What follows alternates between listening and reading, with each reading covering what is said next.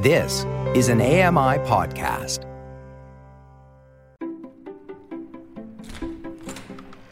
There you go. All right, so just have a seat on the register and the mic. Thanks. And action. Rachel, breaking character, take 3. That was so good. I'll give you kind of suggestion lines. My name is Rachel. I'm a model, singer, and activist. Would you say activist or actress? Activist. Yes, I am. Mm-hmm. Okay. My name is Rachel. I'm a model, musician, and activist. Breaking character to me means, I'm kidding, I almost start again. One more time, right? Breaking character means just being free to do whatever I want in any given moment and not worry about what people will think about me disability-wise. Hold that right there.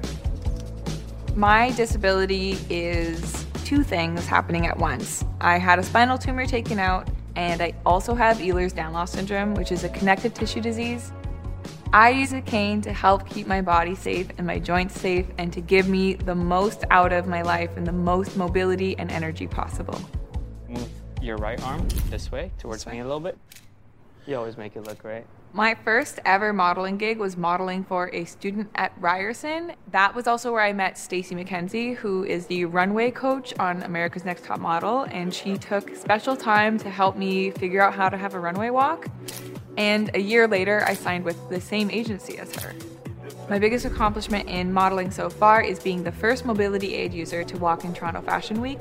Everything cool that I've gotten to do since then started there. I grew up in Thunder Bay, Ontario. Thunder Bay is a big small town next to no other town, so it's kind of its own beast. Just about a year ago, during the pandemic, I returned to Thunder Bay because I wanted outdoor space, I wanted a garden.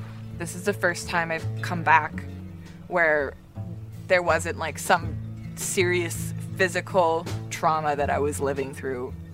This is also the first time I've been back that I've been having fun with my parents, not just coming back for like the Christmas holidays or one weekend, but to have sort of a prolonged positive visit instead of like Rachel's sick and recovering visit. Dear fish, I'm very friendly. I won't eat you. I'll put you back. In Thunder Bay, we don't say cottage, we say camp, and I grew up coming to my camp all the time. My parents actually signed the paperwork for this property when my mom was in labor with me, so it feels like the most significant part of my life as a child, and it's somewhere I come that I just feel disconnected from the rest of the world. Almost caught your daughter instead of the fish. When I'm at my camp with my family or with my friends, I have bonfires, we sauna, go swimming, and I try to catch a fish every time. Doesn't always happen, but I still hold out hope every time. Is this a fish? Ugh, it was weeds. You always get me excited. It's been the first time that I haven't been super distracted or super busy or chasing the next opportunity, so I've had the time to sit and sort of think about what I actually want for my life for the first time since having my life change so much following my surgeries. Guys, I have a freaking fish.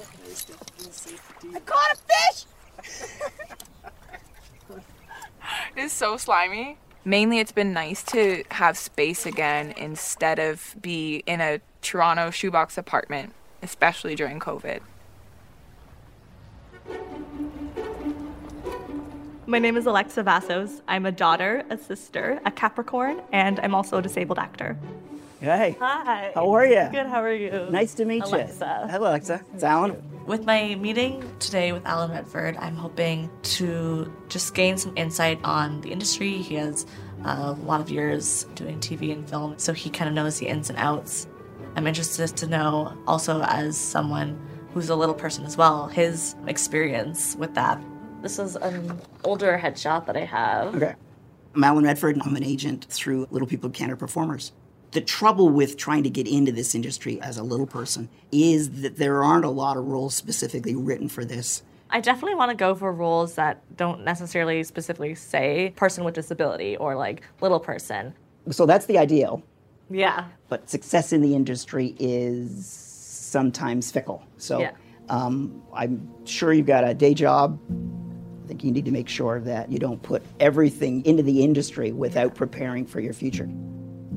I think what we're going to do, we need to get you some photographs. Yes. You've got something like that in the works, perhaps? Yes. Yeah. Give me a call, send me an email when they're ready, and we can go over what you have. Sounds good.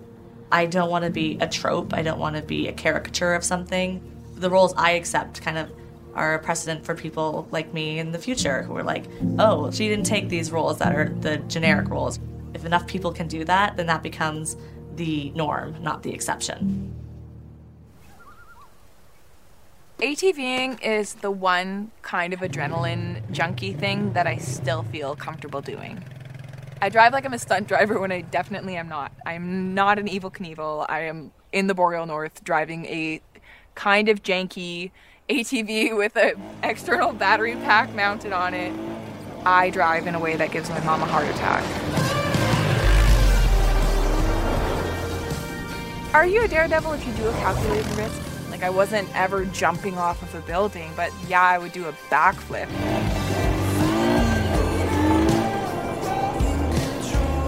I stand when I ATV because then my legs and my glute muscles can do the entire job that my spine doesn't want to do. It looks really, really badass to stand. You look like you're a professional, like, stunt driver when you're standing, but I can't take the vibrations of the road sitting. If I do anything that isn't sulking, people constantly question whether my disability is valid or not. And I guarantee you, if they see me ATVing, they'd be like, well, what's wrong with you? In having a disability, like, anything you do, especially anything remotely physical, is questioned. So just do it, because you're gonna get questioned no matter what.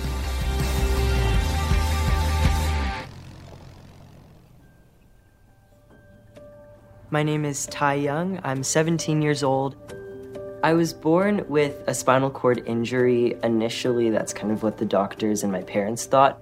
But strangely enough, my mom was reading through like all of these files from when I was a baby, and it said that I was kicking my legs when I was born and I was moving around a lot.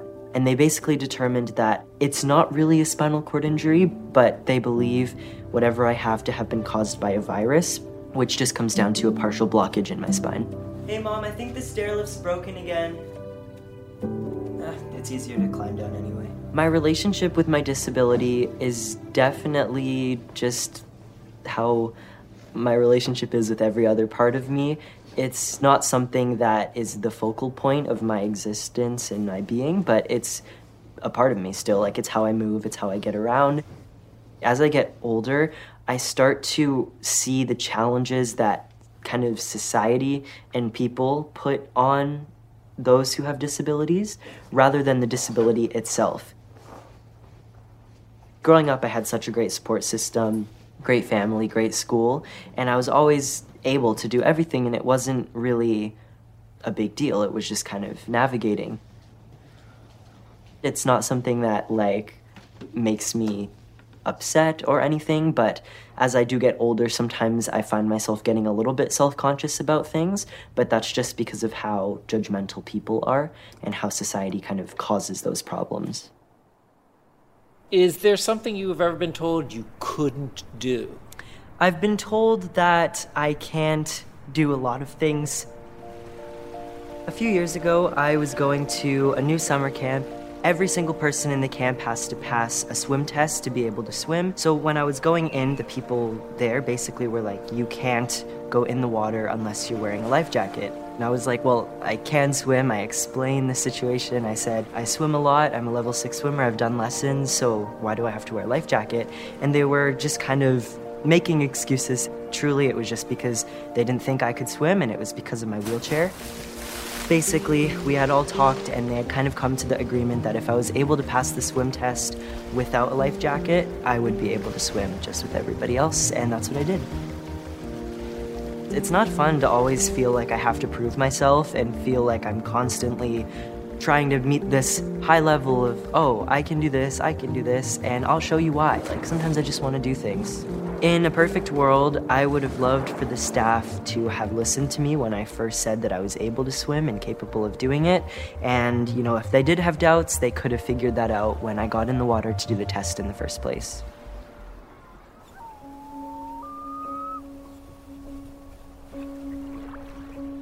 Swimming is hard and scary for me, in all honesty. I only started swimming again last summer. After my surgeries, I just didn't feel secure moving in the water when I didn't have upper body strength. And I still don't feel very secure swimming. I just have decided that I have to keep trying and I have to keep working at it to ever have that strength come back. Ehlers-Danlos syndrome being a whole body thing means that I have to deal with things at every sort of organ system level. I get a little bit dizzy because of circulatory system things, and I really have to plan my movements to make sure that I don't pop a joint out of a socket. Through 2013 and 2014, I was undergoing active monitoring for a spinal tumor, and it started to look bad, so we took it out right away. The recovery was not smooth. I was supposed to be in the hospital for 3 days. It turned out to be almost 3 weeks. I was seeing one of the best pain specialists allegedly in Canada, and he kept trying to prescribe medications that weren't really helping, that didn't work. It turned out the whole time I was walking around with 4 broken vertebrae. That if he just believed me and decided to do any form of investigation, he would have discovered. I almost think I wouldn't have cared about my ability changing if I had known why. For so long, I didn't know why it was happening, and I just felt disconnected from my physical being. For some people, a diagnosis can feel like a death sentence or feel like a nightmare or feel like everything is over. But for me, it just gave me the truth that this thing that I had known was happening.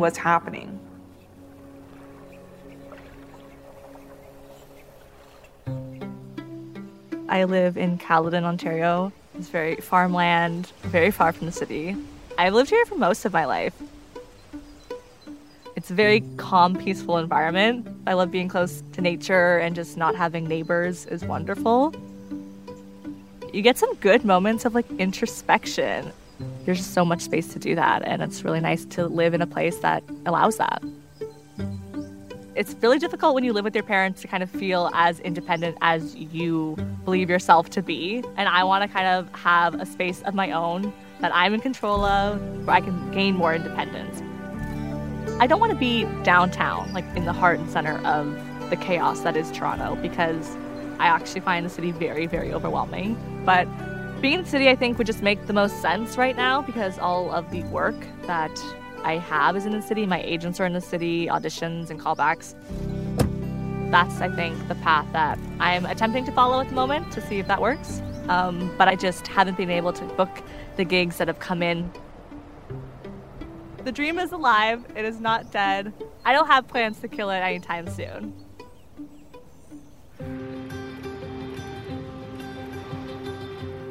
Good morning. Morning. You must be Alexia. Yes, hello. My name's Jeffrey Kerr. I'm a broker with Remax Unique in Toronto, and I specialize in helping people with disabilities. You're looking to make a move. Yeah. Okay. I've lived at home for a very long time, my entire life, so I'm looking to kind of get out there. Renting to start with. Yes, renting to start for sure. I thought, as a first start, we'd have a look at this place. Okay. Now, it's a great example of an accessible unit. Amazing, yeah. Okay. I'd love to see it. All right. I want to be on my own, make my own decisions, not have to kind of answer to anyone. I don't want to move out, I need to move out. Welcome to 1105. Very nice.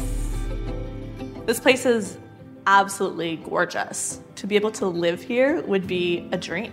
It's amazing. So do you want to have a look at the kitchen? Yeah, I'd love to. And we've got the wall oven. The oven at my house is very high, so I never cook anything. That's amazing. This one's low. Mm-hmm. And then the microwave shelf right there behind you. Again, nice and low. Mm-hmm. The fact that it's accessible is truly a concept that's mind-blowing to me. It's a whole new world. And then off to your left is a fully accessible bathroom. Oh, wow. I think the ensuite bathroom is fantastic. She can walk right in. She can adjust the shower head. The vanity is a great height. The mirror works for her. That's amazing. I've never had like a bath or shower unit that I just like walk into. So my bathroom at home, I have an ensuite in my room. That's a tub, and it's like probably 18 inches high. It's so big. I have to like hoist myself over. So this is like a very nice reprieve of that. Why don't we head to the living room? And I would really want to show you the spectacular view. Oh, wow. This is amazing. You can see the entire city from here. The advantages to living downtown would just be how close I would be to everything. From auditions to callbacks to filming, almost always happens somewhere in the city. So, I mean, is this the type of space that you can see that would work for you? Yeah, like I love how accessible this apartment is. Yeah. Like I've kind of lived my whole life just having to make the adjustments myself. Obviously, like pricing wise, I don't know if I'll have to make sacrifices because I won't be able to afford that just yet. I mean, the average one-bedroom rent in Toronto right now is around $1,800 a month. Okay. And then they go up from there. And I think one thing maybe you have to consider is a roommate. Split the costs. Yeah, exactly. Person, so yeah. Landlords want to be able to know that you've got the income to support the rent. I feel overwhelmed a little bit. Not having the financial stability to kind of go out and set forth my own path and live in my own is what's kind of been holding me back. That's like my greatest fear, is not being able to do this for a living and make money from it, or at least enough to support myself. I don't want that to happen. I cannot physically let that happen. I've been lucky enough to have a really supportive group of friends and family who always push me to do things no matter what. My friend Jessica constantly is just like, okay, we'll figure it out. And that's how I learned how to go down curbs without people helping me, so, you know. We love to go anywhere just to explore, go on adventures. But when we go to actual places, the majority of buildings are not accessible. Period. Ready? Yeah. We can't get in. I have to physically climb up the steps and have them lift my chair. And I'm not embarrassed to do that because it's like I want to go in, so this is how I'm going to do it. But it's kind of more of a statement that these buildings need to be accessible. What are you here for tonight? Do you have the sherbet? Yes. You do? Raspberry lemon lime? Yeah, could I get that actually? Sure. That sounds good. Often an excuse that, I've heard people say is that, well, we don't really have people who come here with a disability. But it's like, you don't have people who come here with a disability because it's not accessible. Like, what? Thank you. Perfect. Thank you so much. Have a nice day. See you soon. By the way, Ty, we are getting a ramp for the step there for you. Perfect. See you later. I really want to make it my job to help advocate and show that, we will want to use these spaces. Ready? Yeah. It's time to change things and make things accessible. This fire is so good right now. You're engaged! Sorry, I'm Screaming. I want to see it in the person now. Brooke coming to my camp is the first time I'd seen anybody in Thunder Bay that wasn't either the two grandmas that my mom and dad helped take care of. Oh my gosh. I was just like so in shock, and then I was like, oh my god, I need to say yes. He's just there. My mom's like living vicariously. She's like, okay, like my own daughter is like nowhere near that. Look at her, she's like going to cry about it. I think it's so special. I remember you used to weld. I know. Yes, you can be a leather jacket. You can be a welder, have a leather jacket, and like look like an 11 or 10 in a wedding dress. Most of my Thunder Bay friends that I'm still really close with have also moved away. It's weird because I just feel like so much of who I was growing up here doesn't exist anymore. Brooke, do you remember being out here when my dad's friend, our like neighbors at camp, Randy, would come and they would just like play guitar like till freaking crack of dawn? He knew all the thing around the campfire. Right? Like that was a vintage time, but he knew like every single dad rock song. And that was the first time I ever started playing guitar, was because I borrowed Randy's. Music was always a part of our family. It was important to both my brother and I the moment we were born. You know the song Build Me Up Buttercup? Yeah. Do you know it's like the saddest song in the world? You don't think that because it's like da-da, da-da, da-da. Melody of it. But I've been playing this like sad version of it.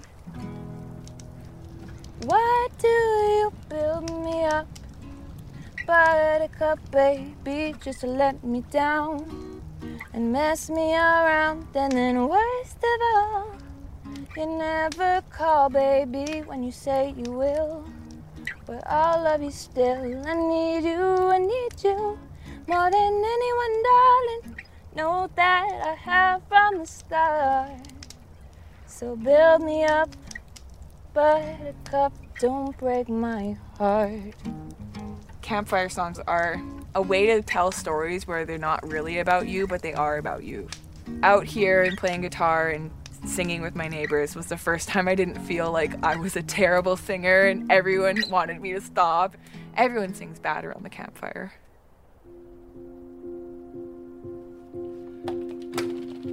I write songs about stuff that I don't really want to talk about. It's often things and feelings, even if it's not super obvious or direct, that I've never taken out of the therapy office. Writing music is scary. Especially like if you don't believe in yourself very much, because it's like implying that your stories are worth listening to for 3 minutes. My number one collaborator, James, artist name is La Flamme, has been the person I work with the most. Just this week I sent him MP3s of the demos that I've been working on, as well as some of the project files, so he can get an idea of where I want these songs to go. And we're gonna have a session over a video call to kind of rough out some ideas, and so I'm really excited to hear what he thinks.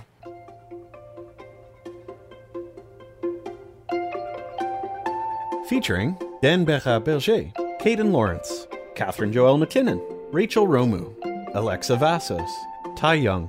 Executive producers, Karen Hansen, Ian Thompson. Series producer, Michelle Asdarelli. Directors, Ryan Marley, Ian Thompson, Megan McAteer, Chris-Anne Hessing, Sophia Lane. Series editor, Margaret McDougall. Composer, Walker Grimshaw. Post-sound mixer, Taylor Brocklesby. Dialogue editor, Christy McIntyre. Produced in association with Accessible Media. Integrated Described Video Consultants, Simone Cupid and M. Williams. Production and Development Executive, Andrew Morris. To find out more, including a full list of credits, check out breakingcharacter.tv. Produced in association with AMI.